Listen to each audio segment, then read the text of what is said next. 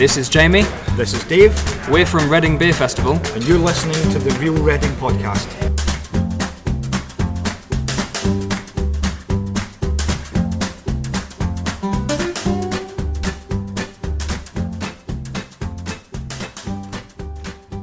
Hello!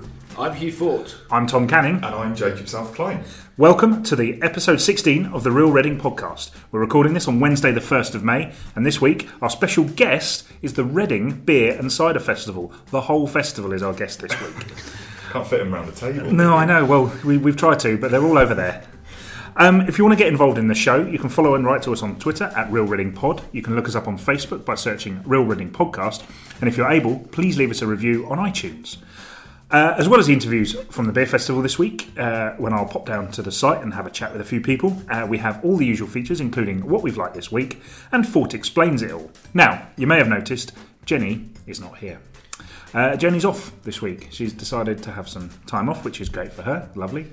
Leaves us missing one person, though. So we have invited Mr. Bushwatch himself, Jacob South-Klein, back, mostly because he's really easy to get hold of, and he works just down the road. Yeah. I'm seemingly always sort of as on emergency calls. I'm trying to fill the Jenny Slevin-shaped void on the pod this week. You're doing very well. Thank you. You've both got good glasses, so that helps. Remarkably upbeat for a man who watches Reading FC every week. Yeah. Oh, don't. I've spent the week in this sort of fugue state of trying to block out the memory cube. So the less said about Saturday, the better. But yeah, obviously. Well, I don't know if you listened to last week's podcast, but I made a very confident prediction that Reading would easily get at least a point from the game against Ipswich, and everything would be absolutely fine. This would be a completely dead rubber, this game. He's no Mark Lawrence in his Hugh Fort. I'll say that much. No. And in fact, it's actually squeaky bum time a little bit. The odds are in the favour. So let's just address the great big Reading FC question, and then we promise listeners that we will mention no more about it. Jacob is not really here to talk about Reading today, mostly because he looks so sad when he does. Yeah. I know a podcast isn't really like an audio-visual medium, but if you could see me now, listeners, I'm painting a picture of despair. Yeah, it's not happy times to be a Reading fan. So under instruction not to speak about Reading is really a bit of a blessing. I'd rather not. Yeah. So, okay, Jacob, every time we have a guest presenter, which I think has happened twice now, we ask them what three things they love about Reading. So you've written down three. Talk us through them. So, to be honest, we were having this conversation off air. I'm not a very good Reading. I can't pronounce the name of where I live. I'm not a very good Reading citizen because I don't get out the house that much. And when I was picking my brains as to my three favourite things, I really called upon my favourite things in life and then sort of tried to apply that to the town, which is my abode. And the first thing I pulled out of the hat was the Blue Collar Food Market, which, for those who aren't aware, is a weekly food market held just outside the Central Post Office near Forbury Gardens on a Wednesday afternoon. And really that was my lifeline at work, being able to sort of get to the midpoint of the week and knowing I could go for a 5-minute walk down the road and then gorge myself on halloumi and falafel. If you cut me open, I'd probably bleed this liquid combination of halloumi and falafel from the Blue Collar Food Market. So I'd heartily recommend that, folks. Yeah. Yes, the Blue Collar Food Market is a particular favourite of Hugh and I. So we've had Glenn Dinning, who runs the festival, not the festival, he runs the Cheese Feast Festival that was up recently, but he runs the Blue Collar Food Market. We've had him on the podcast and he's great value. But yeah, I mean, going down there is certainly, we've discussed this at length, haven't we, Hugh? And we tend to try and do this as regularly as we can. It's tremendous fun. It certainly beats any kind of meal deal. Completely. And it's nice to go down there. There's a real atmosphere around the place. There's some lovely smells as well. Oh yeah, it's a real assault on the senses all around, to be honest. What it does do is heighten the problems people do have with making decisions in these places, because everything seems nice. Yes. But we've tried a good range of things from there. I think so. Yes, I think so. But it is great. What was your favourite one when you were down there? Well, for me, I'm in a bit of an interesting position because for those of you that do not know, because Bushwatch keeps his dietary preferences to himself usually, but I'm a vegetarian, and so I was impressed actually at the array of vegetarian food down at the food market. There's a lovely stall that sells vegan boxes. I've had a couple of times, aubergines and stuff. There's you can't go wrong with chips, and there's a fantastic German stall that does the chips and bratwurst sauce and stuff like that. But my personal preference has to be the Lebanese wrap stand, and I wish I could remember the name of it, but it's great. So they do a non-vegetarian option which has chicken in it. If you have chicken and halloumi in your wrap, they call it a chaloumi wrap. If you have falafel and halloumi in your wrap, they call it a falloumi wrap. So, 10 out of 10 for the wordplay. Fantastic. But it's great. You get to have this, I wish I could remember the name of it. It's this Lebanese sauce made of seeds. It's creamy and nice. And I'm really letting myself down here if I'm not remembering what it's called. Tahini, that's it. Tahini. Okay. Really lovely. Nice tahini drizzle or a balsamic glaze. You got to try it out, folks. It's great. The smell, the bustle around the place outside the post office on a Wednesday is great, and they play a nice assortment of tunes too. Yes. So it's a real wholesome experience all round. It has just occurred to me that when I introduced this podcast, because I'd seen the words blue collar food market and I was thinking of Wednesday, when I introduced the podcast, I said Wednesday the 1st of May. It's in fact Tuesday the 1st of May, but I've seen the words blue collar food market, everything's gone to Wednesday, and that's how impressed I am. That really is just an indicator of how the blue collar food market is synonymous with Wednesdays in Reading now. So I would definitely get down there, because like Hugh was saying, it really does also break up the monotony of a meal deal. Food shouldn't just be sustenance. Food should also be enjoyed. Yes. And I always enjoyed going to the blue collar. What was your second one? Well, this isn't really an event or an establishment per se, so I can't really plug anyone. But I've had to go for the Christchurch Meadows. Down past Thames Water across Reading Bridge. I've always found that to be my place to go, usually with a couple of beers actually, down to the river. I like being close to a body of river, and fortunately in Reading we got the Kennet. And on a nice day such as today, again you can't see this because it is a podcast, but the sun is shining here in Get Reading Towers. And also outside. Not into the burning sun in the office. So whenever the weather's like this, I'll always go down to the river in Christchurch, and it's great. You can have a walk, you can sit on a bench, all real lo-fi stuff. Drink a beer. You always get the occasional jogger, cyclist. It's great. So I feel like one thing that a lot of people say is good about Reading, which I agree with, is that you don't really have to walk far in any compass direction to come across somewhere nice outside of the town centre. So obviously the town centre is a bit industrial, lots of office buildings, but in 5 minutes you can be down by quite a large green nice park next to a river, which I think is quite unique. Yes. It does get, when it does flood as well across Christchurch Meadows, it floods like bring your swimming trunks. Nowhere else. The picture we've got of the Loch Ness monster they've got on the playground is a favourite of mine. It is a great. The parks are a great asset. Yeah, and you are right to have the sort of slightly more rural areas within a few minutes walk is a very good thing. It's not often highlighted about Reading. No, it's not really. I mean, where I grew up in Bracknell, as I've mentioned a few times, it's as much as it was noted for a terrible town centre. It was always also well noted for how green it was. I think it was probably more noted for the terrible town centre, but obviously that's not the case anymore. Yes, people's opinions of Bracknell is something for another podcast. Very long podcast. I get very annoyed about it. We'll do that at some other point. The real Bracknell podcast. Yes. Yeah. And your third one, Jacob? So this is quite topical, really, because it's just been and gone. But not many people do know that there is a second festival in Reading other than Reading Festival. But if I can just add a third festival, because we've got Ready Pop Festival last week. Yeah, see, this is why we've got three of us on, because I've just forgotten a full third of the festivals in the town, but the one that I've had to pick out is Are You Listening Festival, or AYL Festival. It was on over the weekend. It's a fantastic event. Tickets are sold in aid of the charity MenCap, which is a fantastic cause. I believe, one of you will have to correct me on this, they say they are the voice of those with learning difficulties? Voice of learning disability, yes. Learning disability.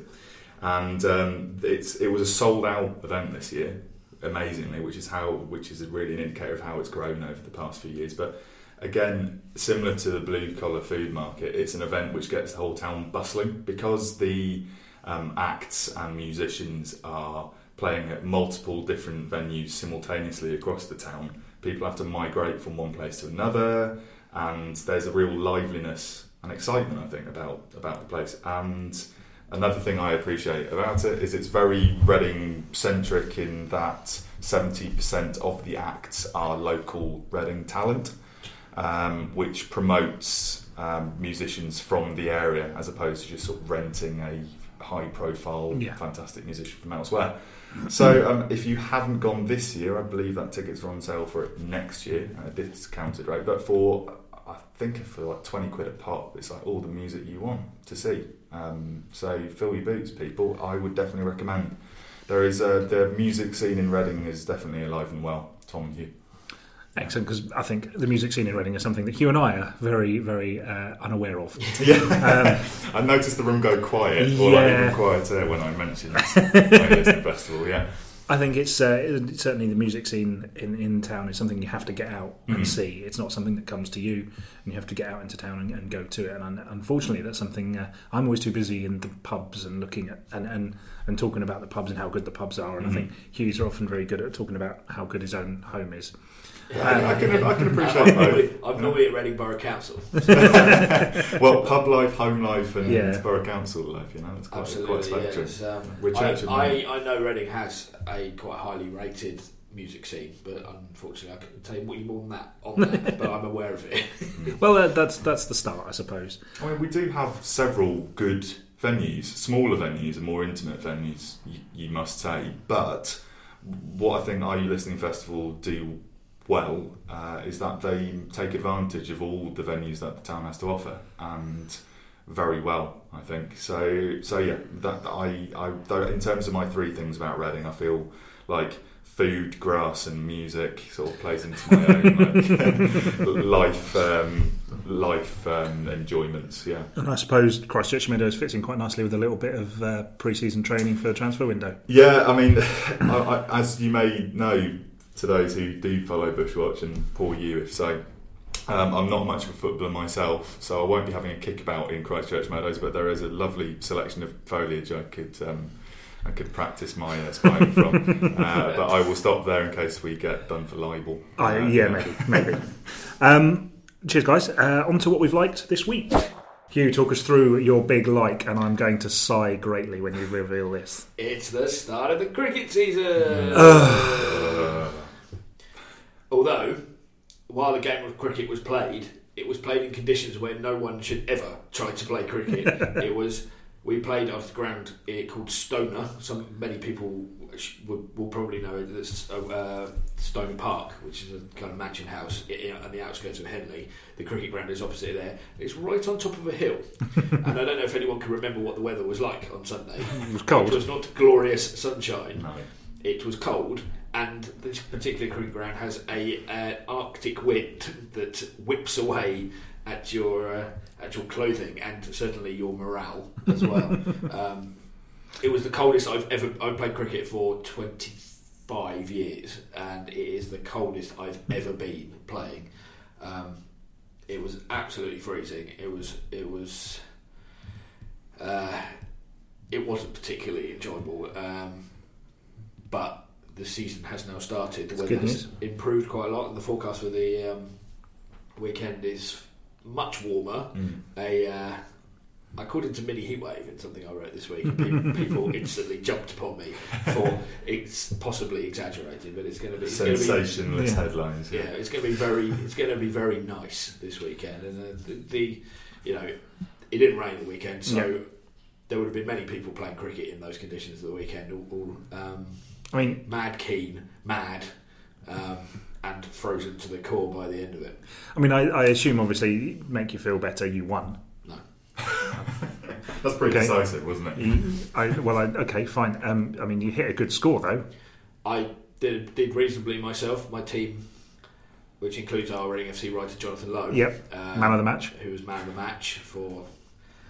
I won't go into that, but I got more runs than he did. He looks like a cricketer. He's got the build of a cricketer. He's now He's got got a bit of a cricketer. He has an uncanny ability for a man who's probably about 9 stone wet through to be able to clobber the ball a fair old way, and It's all in the arms. it's quite surprising. And he's now got a very bent bruised finger like a Yeah. proper Oh. cricketer as well. So That was for throwing the ball around before the match. It's karma. he played through the pain barrier. So no wonder he won the man of the match. I might have motivated him more, Yeah. This is true. He probably thought, it's freezing cold today, it's pretty miserable, but I could be watching Reading instead. Which And there we go. Nicely back. Just Sorry. Yes. driving me even deeper into my pit of misery. Jacob, what have we got? Well, as a nice segue on from Hugh's remark about his washed out conditions, I've been enjoying the intermittent bouts of sunshine this week. I know it's a bit boring, me talking about the weather on a Reading themed podcast, but I've kind of forgotten what sunshine was like, to be honest, folks. It felt like winter was never going to end. And then, as of last week, it's almost like someone somewhere accidentally lent on a thermostat and we had a scorcher for about 3 days, didn't we? Gorgeous. Wasn't it blistering? Yeah. Don't get me wrong, folks, I would not talk about the sun unless it was like proper sun, and this was proper sun. I've appreciated it more because this week it feels like someone's lent on the other end of the thermostat and someone accidentally turned winter back on. So it was really a case of enjoying it whilst it lasted. But it was great because I don't know about you guys, but my entire mood and demeanour is lifted when it's sunnier. It might be different if you're locked inside and you're having to look at it from outside a window. Yeah. But I do like those very rare winter days where it's very, very cold, but like also sunny. Bright sunshine, crisp. Crisp, yeah. Yeah. And there's, if there's snow on the ground, nice settled snow. No, what it makes you miserable, I always think, is either that kind of sleet, that's horrible, and the biting wind as well, which we seem to have most of the time. Oh yeah, it's constantly windy at the moment. If it's still and bright but cold, I can just about deal with that. But if it's then the wind is then blowing that cold into my face. Hugh on the Weather Channel, it's really paints a picture. It's great. Also, I agree with you, Hugh, because I am a cold blood by nature. I was born in the winter, probably die in the winter too. That sounds morbid. Wow. On a cold Tuesday night away. But I do like the crispness. I do like the contrast. I like the sort of like warmness of the rays, but I don't want it to be like muggy because then you can't sleep. Yep. So I feel like that's the token weather discussion out the way. Lovely, But good man. I've really been enjoying the sun. So what we've learned is we both have the British attitude to the weather, where there's one type of weather we quite like, but it has to be not too cold, not too hot, not too wet, Just not right. not too dry, not too muggy. Goldilocks weather. Yeah. So the perfect summer's day is what we're happy with. Absolutely. So my the thing that I like this week, I spent the weekend doing DIY in my house, painting a certain room that has been under work for at least 9 years. Certainly, especially since the days that Hugh lived with me, and that's coming on. And largely, I got this done at the weekend with my wife. We both got on with it because neither of us wanted to do it over the bank holiday weekend, which is traditionally your DIY weekend. So we got that out of the way early. So that was the thing that I liked. Unfortunately, I haven't really been out into Reading in the last week, and it's just a bit of time spent at home enjoying the peace and quiet, really. Did you do the classic thing where people do, which my girlfriend always does when she paints rooms, is finish it and then decides she doesn't like the colour? Oh yeah. No, because this is white. The 9-year cycle starts again. Reminds me of a particularly horrifying occasion in my household as a child, when I returned home from school and my mum returned home from work, which for her is also a school.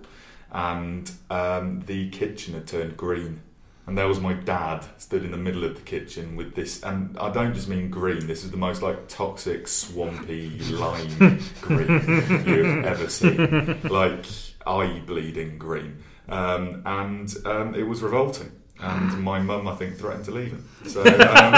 So unless your DIY was of that calibre, Tom, I think you've done pretty well. No, painted it white. Yeah, and Painted that's it fine. white, That's fine. you know, it's nice and you're investing in your home, you're investing in yourself by spending time in the home. Exactly. It's good. It's good. Thanks, guys. Now it's time for Thought Explains It All.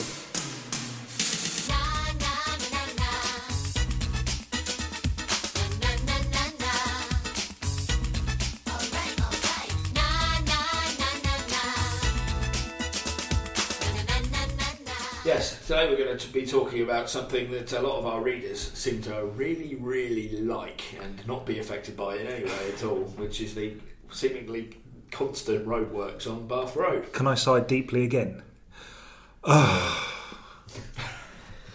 Yes, we've all seen them, and we've all been stuck by the temporary traffic lights on the various fairly short stretch of road they seem to have been. It's in the same place. It's almost. I mean, they are in slightly different places, but they're almost always in the same little bit of road. It is, yes. It's the stretch between the South Beefeater and Castle Hill. Which Yes. is about 2 miles, maybe? Oh, if that, I would say, yeah. So Miles. what's going on with them, Hugh?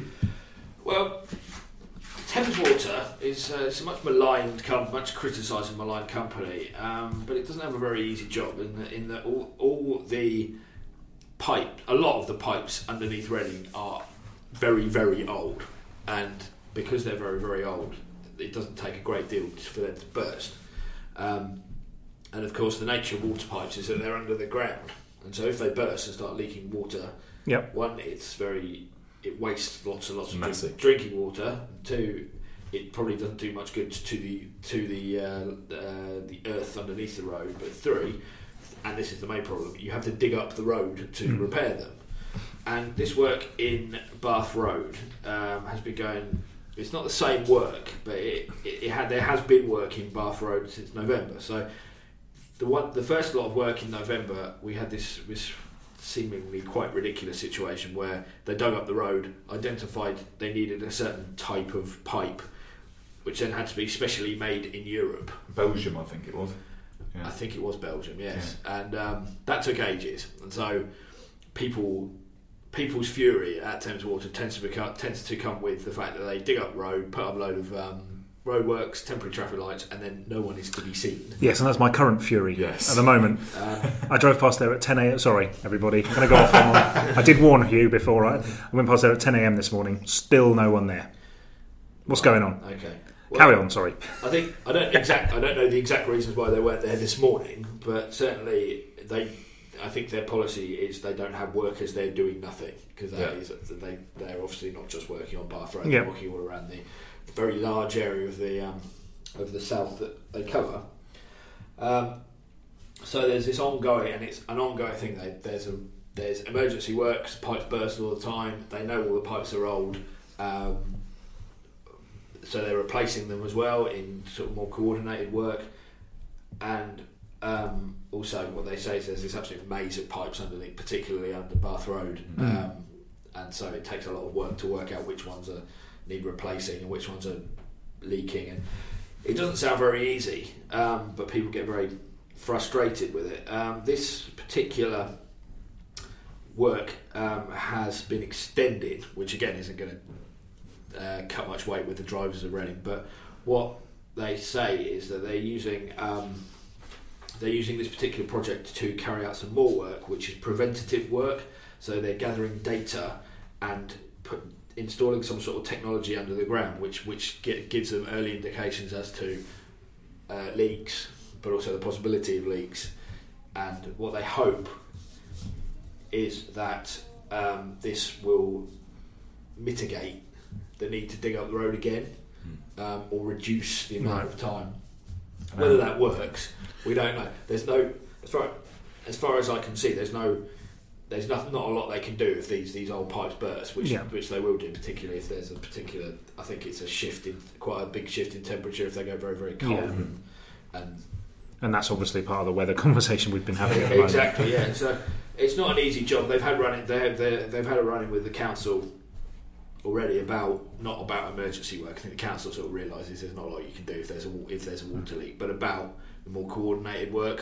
Why when they choose to do work in certain parts of the area, which cause these traffic problems.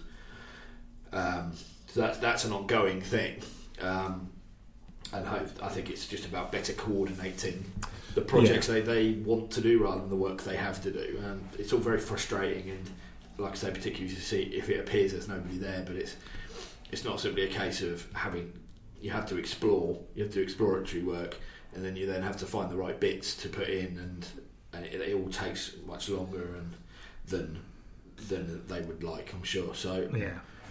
I'm not saying that they probably couldn't improve what they're doing, but I'm also just wanted to get out there that it's not sort of open and shut, patch it up and go away again. I mean, I guess the key frustrations are it seems to a lot of these seem to take a long time, and that coupled with there seemingly being no one there for either reasonable reasons or unreasonable reasons. That's the kind of thing that just drives people absolutely crazy. Yeah. And coupled with the fact that the traffic lights went out on Friday night as well. Yes, didn't help. The issues with temporary traffic lights are fairly constant, and you would hope that there's technology available but that means it doesn't happen. You know, if it happens on a sort of Friday night, and there's no one there, and you know the council say Thames Water are about to go and do this, and people just start jumping the lights, and from either end it leads to and of course where they are particularly on the Bath Road at the moment as well, they're not phased with the lights on Berkeley Avenue, which causes even further issue. And you need to go about 5 yards. I think the general frustration I think is you've put is that the sort of the coordination and the design of these things, I think you feel could be better, and that's probably where a lot of the frustration comes in, allied to the fact that they seem to take so long and there doesn't seem often to be anybody there, as I've said, for sometimes good reasons and sometimes... I think the other issue as well, and this is a utility issue rather than Thames Water, is that it sometimes appears to be the case. I don't know if it happens as often as we think, but Thames Water finish one project and then Southern Gas Networks start another project on half a mile up the road, and you get more work like that, and people think, oh, it's Thames Water again, and then you realise it's not, and it's someone else doing a different type of utility work, but it's all underground. So. And you wonder why they can't all get together and go, right, I'm digging this up, do you need to do anything? And I think on the road work, the Thames Water roadworks at the moment, it does clearly say it's Thames Water, and I think that does seem to be happening a little bit more. Yeah. That there's people are saying it's being told, but why can't those people then work together? I don't know. I would possibly just issue the caveat that potentially doing gas work and water work at the same time presents a myriad of health and safety issues, which could be why this. Maybe I would hope that in this day and age that if joint working on these things was possible, they would do it, and I just wonder if that is there is a reason. Like this roadwork hive mind that they can all tap into. This is true. Yeah. But the cynical part of me says they're all corporations as well, and so they've all got they've got to make money and have their own agendas in terms of what they're doing anyway. So I think for me the frustration doesn't come down so much as to what they're doing now, but it's the proliferation of it over time. It feels like this has been going on for months.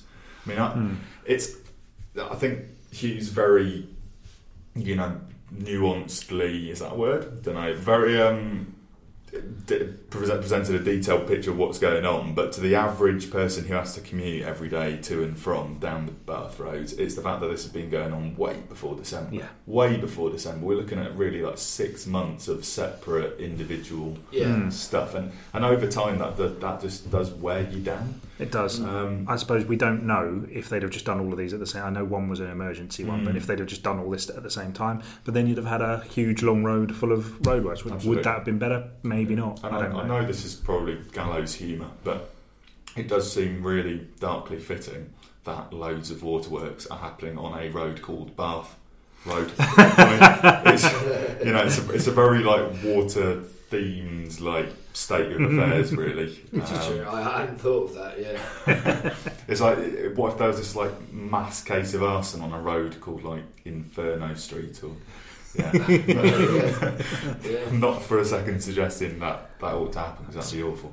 But as far as I know, there isn't an Inferno Street in Reading. But Bath Road Waterworks, man, yeah, very fitting. And the other thing that drives people mad in Reading with regards to the whole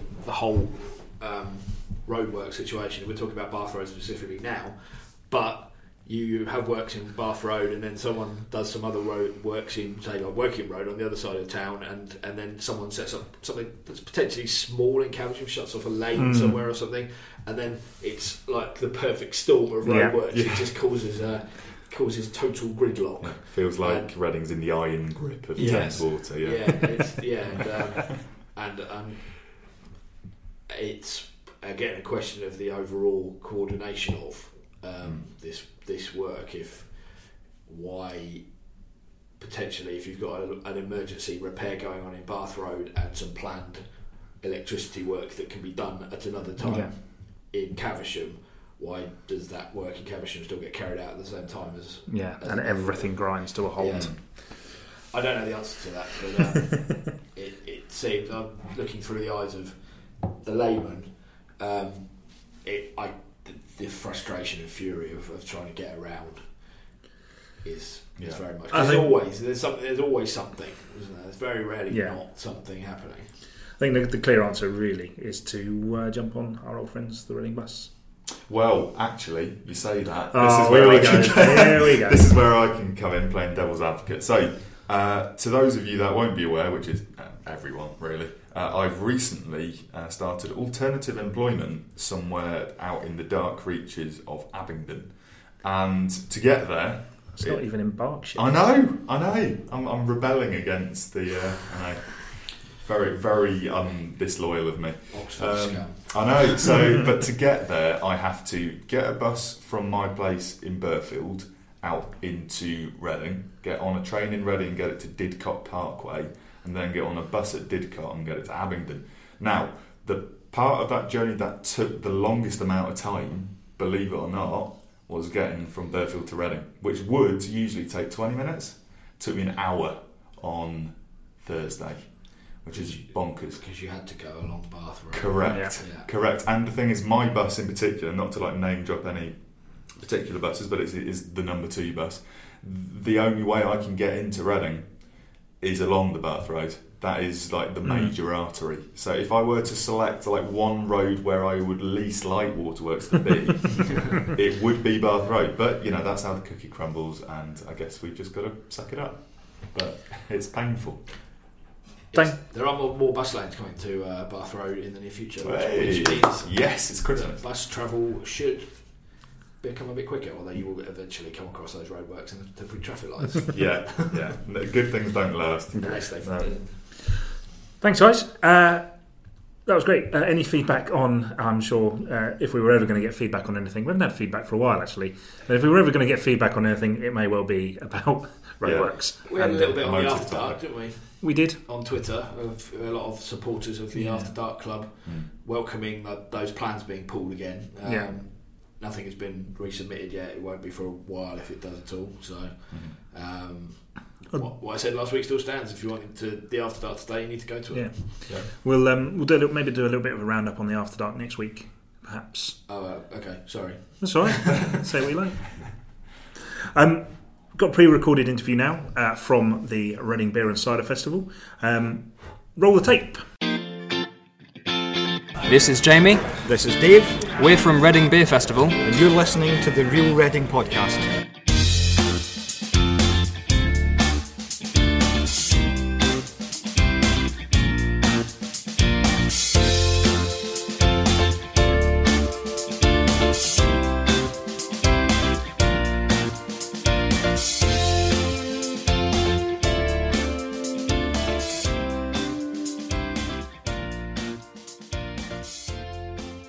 I've come down to Christchurch Meadow to meet with Jamie and David, who are two of the men behind Reading Beer and Cider Festival. Jamie, David, how are you doing? Pretty good. Yep, good. Lovely sunny day, so I'm happy. Yep. So, David, just tell us about your involvement here and what goes on. So I'm the festival organiser, so mainly I stand around and look good after everyone else does all the hard work. Jamie? I'm one of the beer orderers, so there's myself and Ricky Moisey. He's responsible for the local part of the beer order, Yep. and I'm responsible for all the other beer throughout the country. And I've just seen you trying them all, so you were a little bit tiddly this morning? A little bit, yeah. I mean, it's 11:37. I was going to say, yeah, it's 11:30, man. 12 o'clock somewhere. Crazy. Yeah.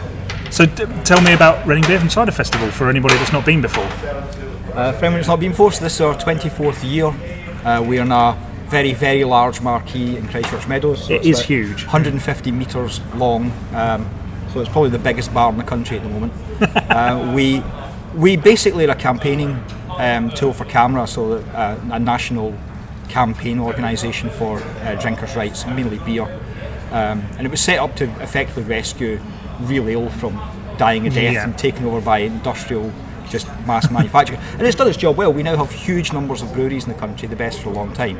So nationally, a lot of the local branches will set up a beer festival, and we're really designed to make sure that we can get as big a range of traditional beer and cider styles out to the public and let them try them. So we've got more than 550 different casks of real ale here. We have a very large selection of ciders, and then we're doing Key Keg this year as a first for us. So still real ale, but in a different format. It's more like an industrialised version of a wine box. So we've had Dan from Loddon Brewery on previously. We've had the guys from the Grumpy Goat on previously, and I know Dan has talked a little bit to some of our listeners about Key Keg. Can you just explain kind of the difference between Key Keg and what you would normally expect from it, just from tap from a barrel, Jamie? Okay, so we've got casks and key kegs here. Yeah. The cask is obviously just a stainless steel or plastic container where the beer is put in. Generally the beer is put in flat, and then it secondary ferments, builds up its own carbonation within its vessel. Then it gets tapped, spiled, and served from there. The key keg is a difficult one because it's got the word keg in it to start with, and that's kind of something that a lot of CAMRA members kind of shoot a sideways glance at. But actually, as Dave said, it's kind of a modified bag-in-box system. So the beer goes into the bag itself to start with, often goes in flat, sometimes it goes in pre-carbonated, but often flat. Then it has a secondary fermentation going on inside that bag, which means that as a dispenser, you can't really affect the level of carbonation that the brewer has decided to put in there. Then it has one air line in, it's just compressed air, no beer gas at all. That then squeezes the bag shut inside a capsule, and the beer comes out the other end. That's all there is to it. The only difference really is that no air touches the beer at all. So no gas, no air, it's just a bag being squashed. And there's some really, really interesting flavours and stuff going on. Can you talk me through some of the beers you've got over there? Because some of them look really interesting. Yeah, the interesting thing about Key Keg is that it allows brewers to be slightly more experimental with their styles. The one disadvantage of a cask beer compared to a Key Keg is that once you have vented it and let the gas out, you're then sort of sat on a slight time bomb. You've got kind of a few days to serve it before it begins to go flat.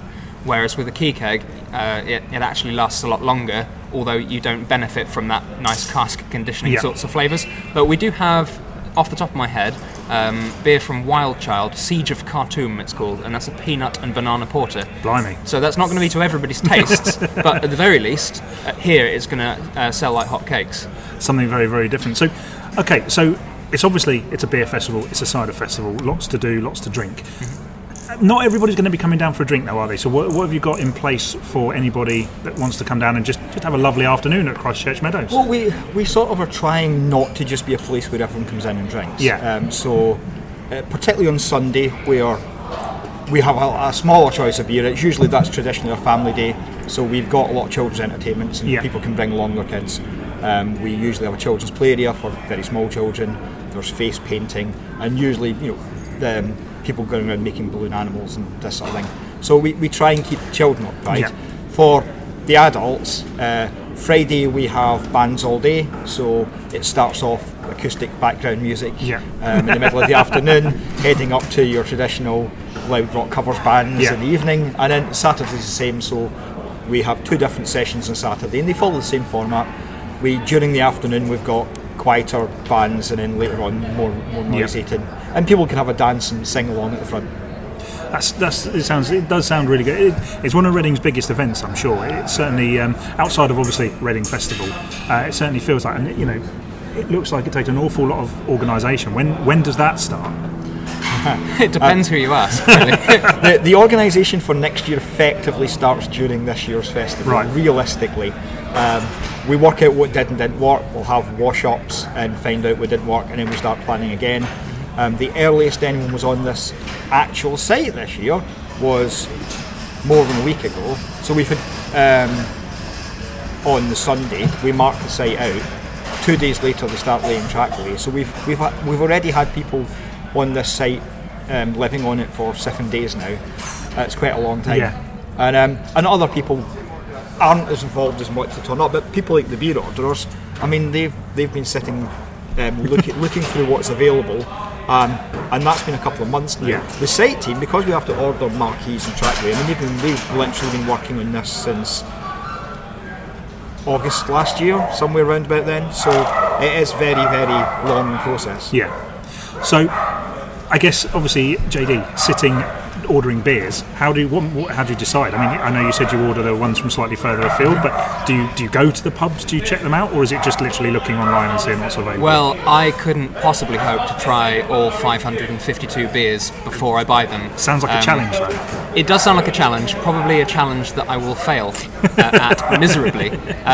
But in some way, it's like going to a restaurant where you're given a menu, and maybe you'll pick something you've had before, and you know that's going to be reliable, you know it's going to do well, but also maybe you may go for something that sounds interesting or sounds good. I work for a brewery myself, so a lot of the further afield beers I've built up contacts over the years, so I can call them up and ask them, what have you got that you can send me down, and then work with my wholesalers to get it down here. Okay, so finally, my final question to both of you. Beer you would recommend? And so I'll tell you what I want. What I want is a beer for a newbie, someone coming down to Reading Beer Festival for the first time, and a beer for someone who's up for trying something a little bit different. And it can't be the peanut and banana one you've already said. That's not for everyone, though. No, this is you're true. asking for something for a newbie, yeah. Something for a newbie straight off, yeah. That's a difficult one. You're asking us to pick from a list of 550. And also in which style. I mean, we've got stouts, porters, miles, bitters. We even have real lager this year. Yeah. So that's a really tough question. I think. I think in terms of something that will probably suit all palates in the specialities is probably Downton Chocolate Orange. Yep. Or Bingham's Vanilla Stout. And Bingham's Vanilla Stout. Big fan of that. And actually, if you like dark beer, Bingham's Vanilla Stout might actually be a newbie beer. Mm-hmm. It's got a really, really nice smooth character in it. I think locally, one that I've been always really impressed with is Vale Gravitas. Okay. That's an incredibly well put together beer for what it is.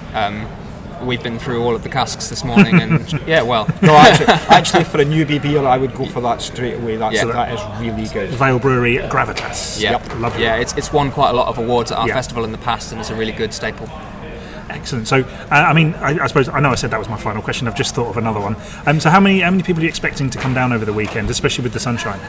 Just shy of 14,000. So we should have about 13,800 people.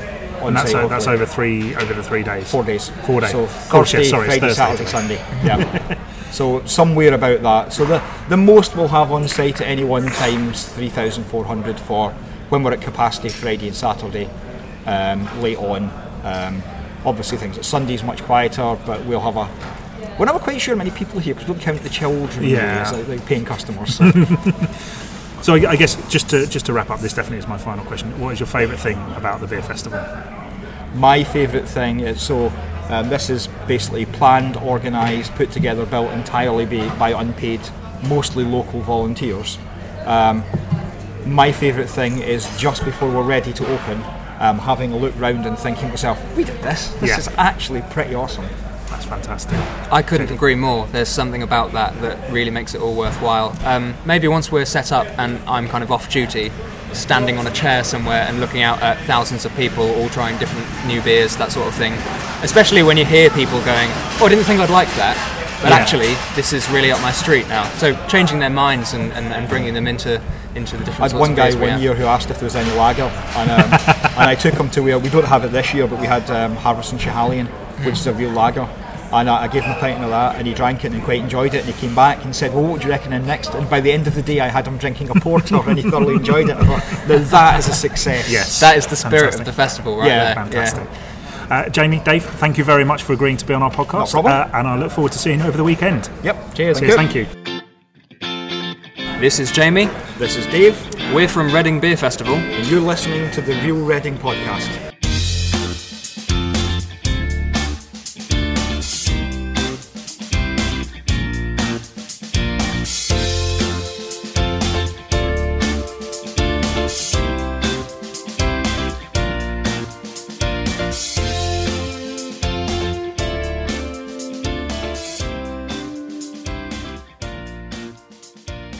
So that was our interview from the Reading Beer Insider Festival site. I must confess, at the time of recording this part of the podcast, I haven't actually recorded the part of the podcast that involved going down to the beer festival site. So, which Through is the magic of technology. yeah.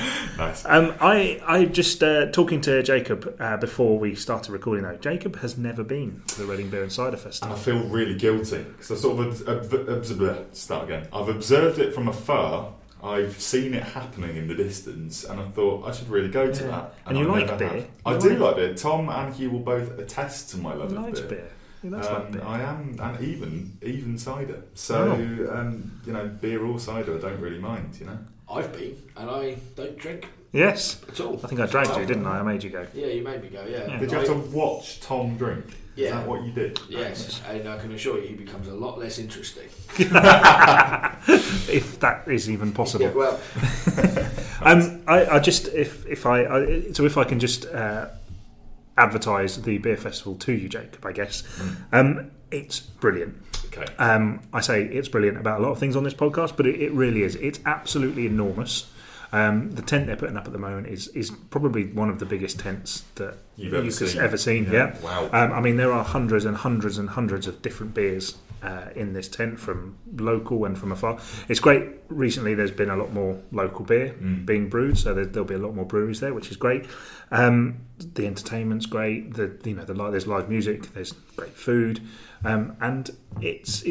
I think maybe it can be a bit expensive to get in, but you do get a glass, a proper commemorative glass, and you do get beer. You get free beers with that as well. So that does kind of help with the price. But That does sound up my metaphorical street.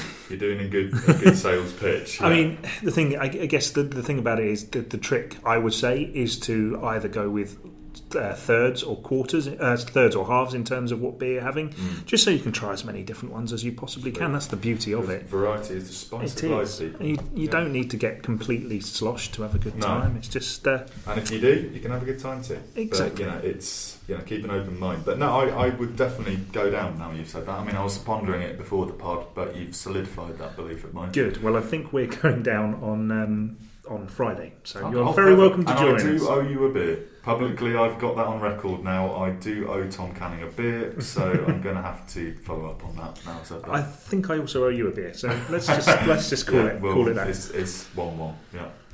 That was the Reading Beer Festival, and if you're going, please do. If you recognise us, say hello.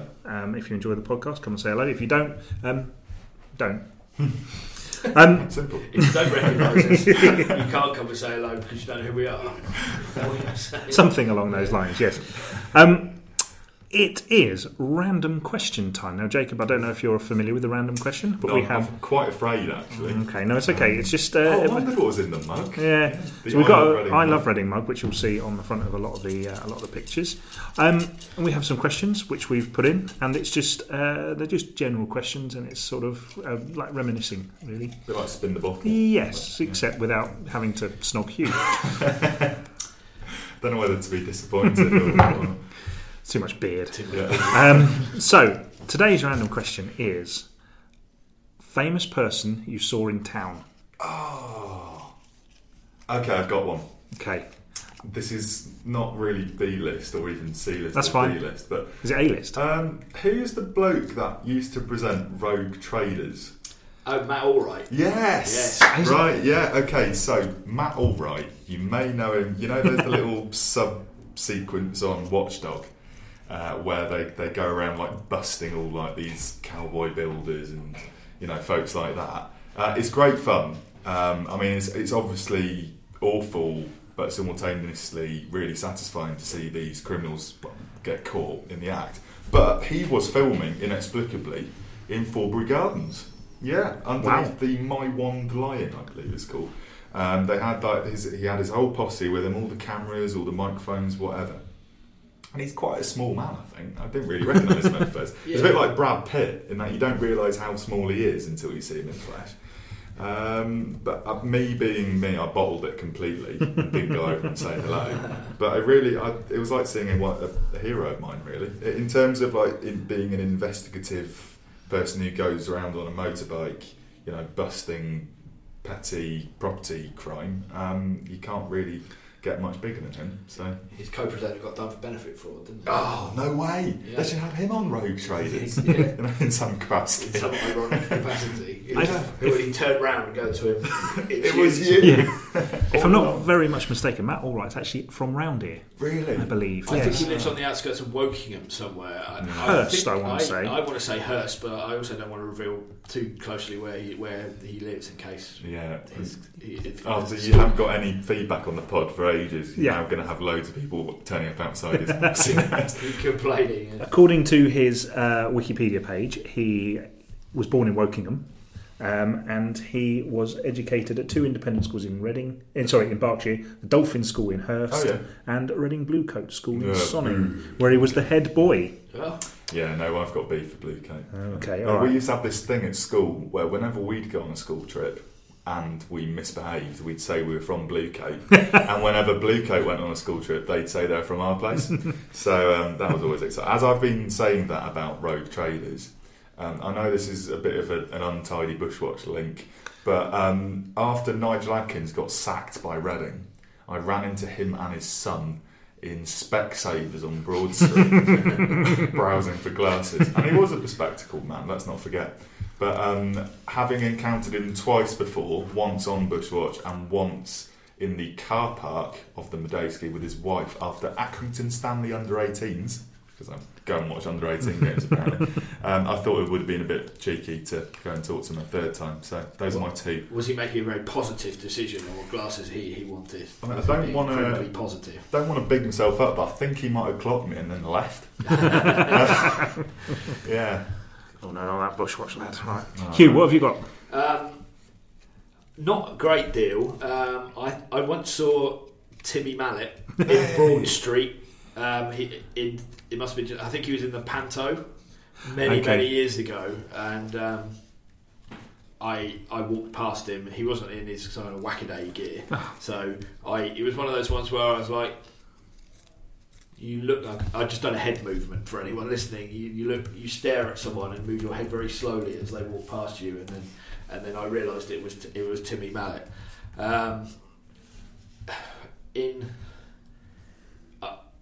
In other celebrity spottings, not really. There are loads of footballers. I saw James Harper, the old Reading midfielder, bouncing along through the town in a pair of massive Reebok pump trainers.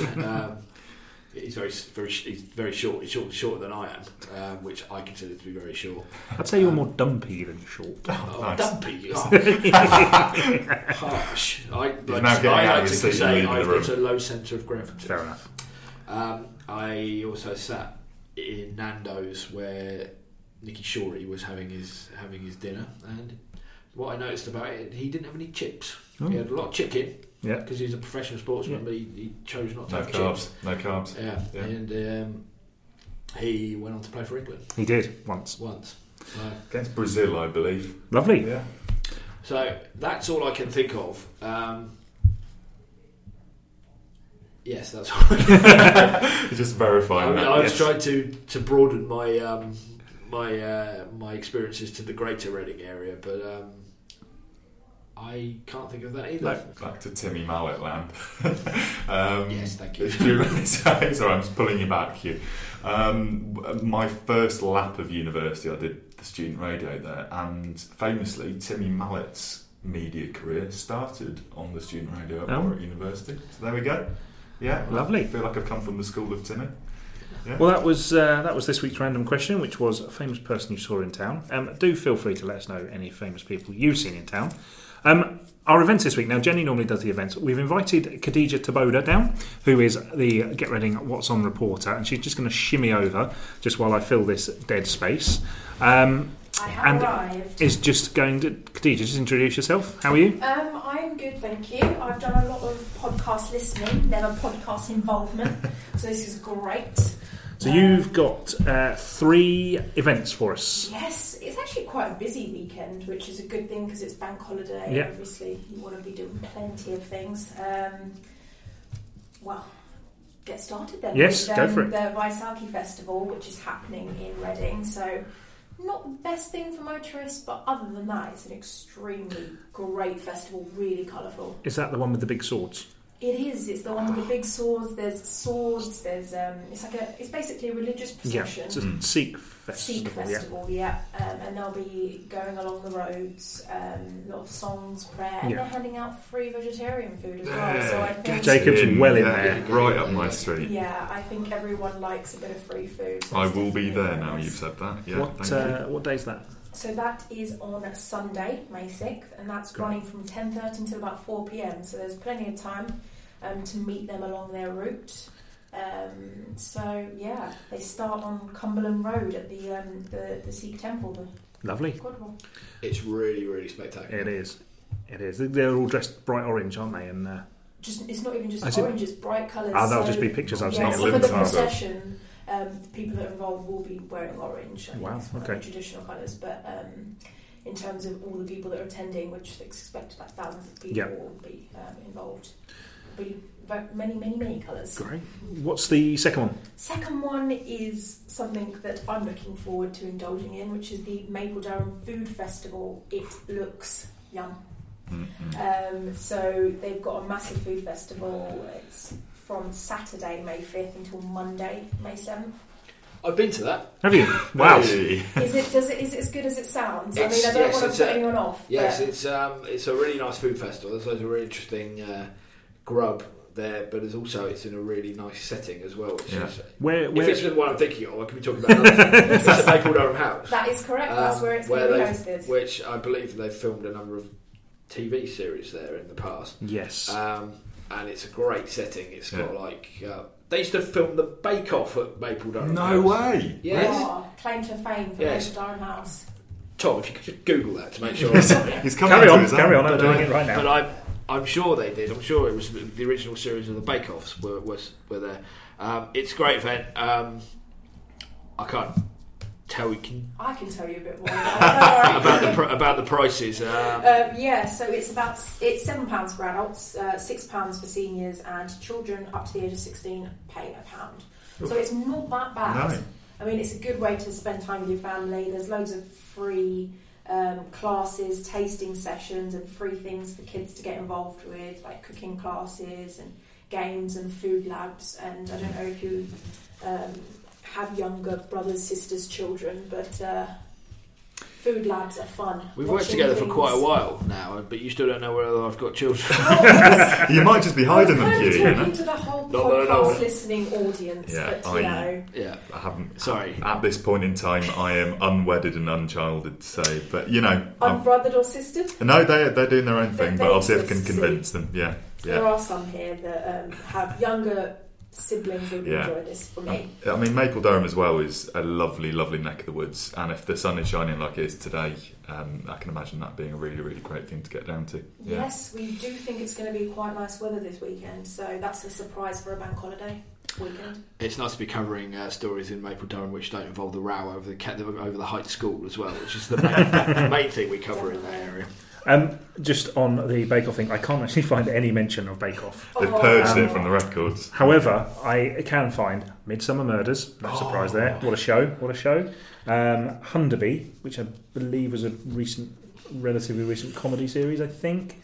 And the all-time Michael Caine classic, The Eagle, has landed. No way. That's the one. Yes, we've got some old photos of that as well. If you Google that, you'll find one of our old stories. See, now I need to double check What it's a track Michael Caine. record, though. Yeah, it's not bad. There's a load more than that. Khadija, what was the third one? I had no idea about any of these filming events, but we've also got the Wokingham Mayfair, which is run by Wokingham's Lions Club. That should be good. Despite Elmsfield being closed, it's relocating, so it will continue. And that's on Monday. Peat Street and Broad Street will be closed to allow the 120 stalls to be set up and have people getting involved in. This is a good event section for me because I've been to the Wokingham Mayfair loads of times. On the street. Making me a bit jealous here. Continue, tell me more. It's a really big, enjoyable event. The town gets absolutely crammed with people, and to not have Elmsfield, due to the we won't get into the Elmsfield debate, but due to it being closed off, a lot of quite a big part of the previous events have been on Elmsfield, and certainly it'll be interesting to see how they deal with not having that area. Because you know it is really, really busy. It's probably Wokingham's, that and the winter event that they do is probably the two biggest events in Wokingham. And there's loads. It's quite kind of old fashioned. There's a lot of it's a very traditional Mayfair, but there's food, drink, events, all that sort of thing. And circus performance. And is there a stage as well? Yeah, there'll be a stage with music and. I've been there. I've covered it loads of times, and it's always And this year they're raising money for Thames Valley Air Ambulance and Alexander Devine Children's Hospital Service, which is in Maidenhead. So Great. Two good causes. Two good causes. So something to do. Thank you very much for popping down, Khadija. That was great. You're very welcome. Thanks for having me. Now get back to work. Yes. Oh. If you want to get involved in the show, you can follow and write to us on Twitter at Real Reading Pod. You can look us up on Facebook by searching Real Reading Podcast. And if you're able to, please leave us a review on Apple Podcasts. If you know anyone who you think would be great to interview for the podcast, please do let us know. The only prerequisite is that they must live or work in the town, and they must love Reading, as we all do. Amen. Next week, it's Rodri Buttrick from the Stand and Deliver Comedy Club, which is above Smoking Billy's in, I want to say, St Mary's Butts, near the Allied Arms. That's correct, yes. And that's really good. I've recorded that one already, so in a rare case of being organised, I've already recorded that, so that's ready to go. That's all for now, though. Enjoy everything you're doing this bank holiday weekend. We'll see you in a week. Bye. Bye. This is Jamie. This is Dave, We're from Reading Beer Festival. and you're listening to the Real Reading Podcast.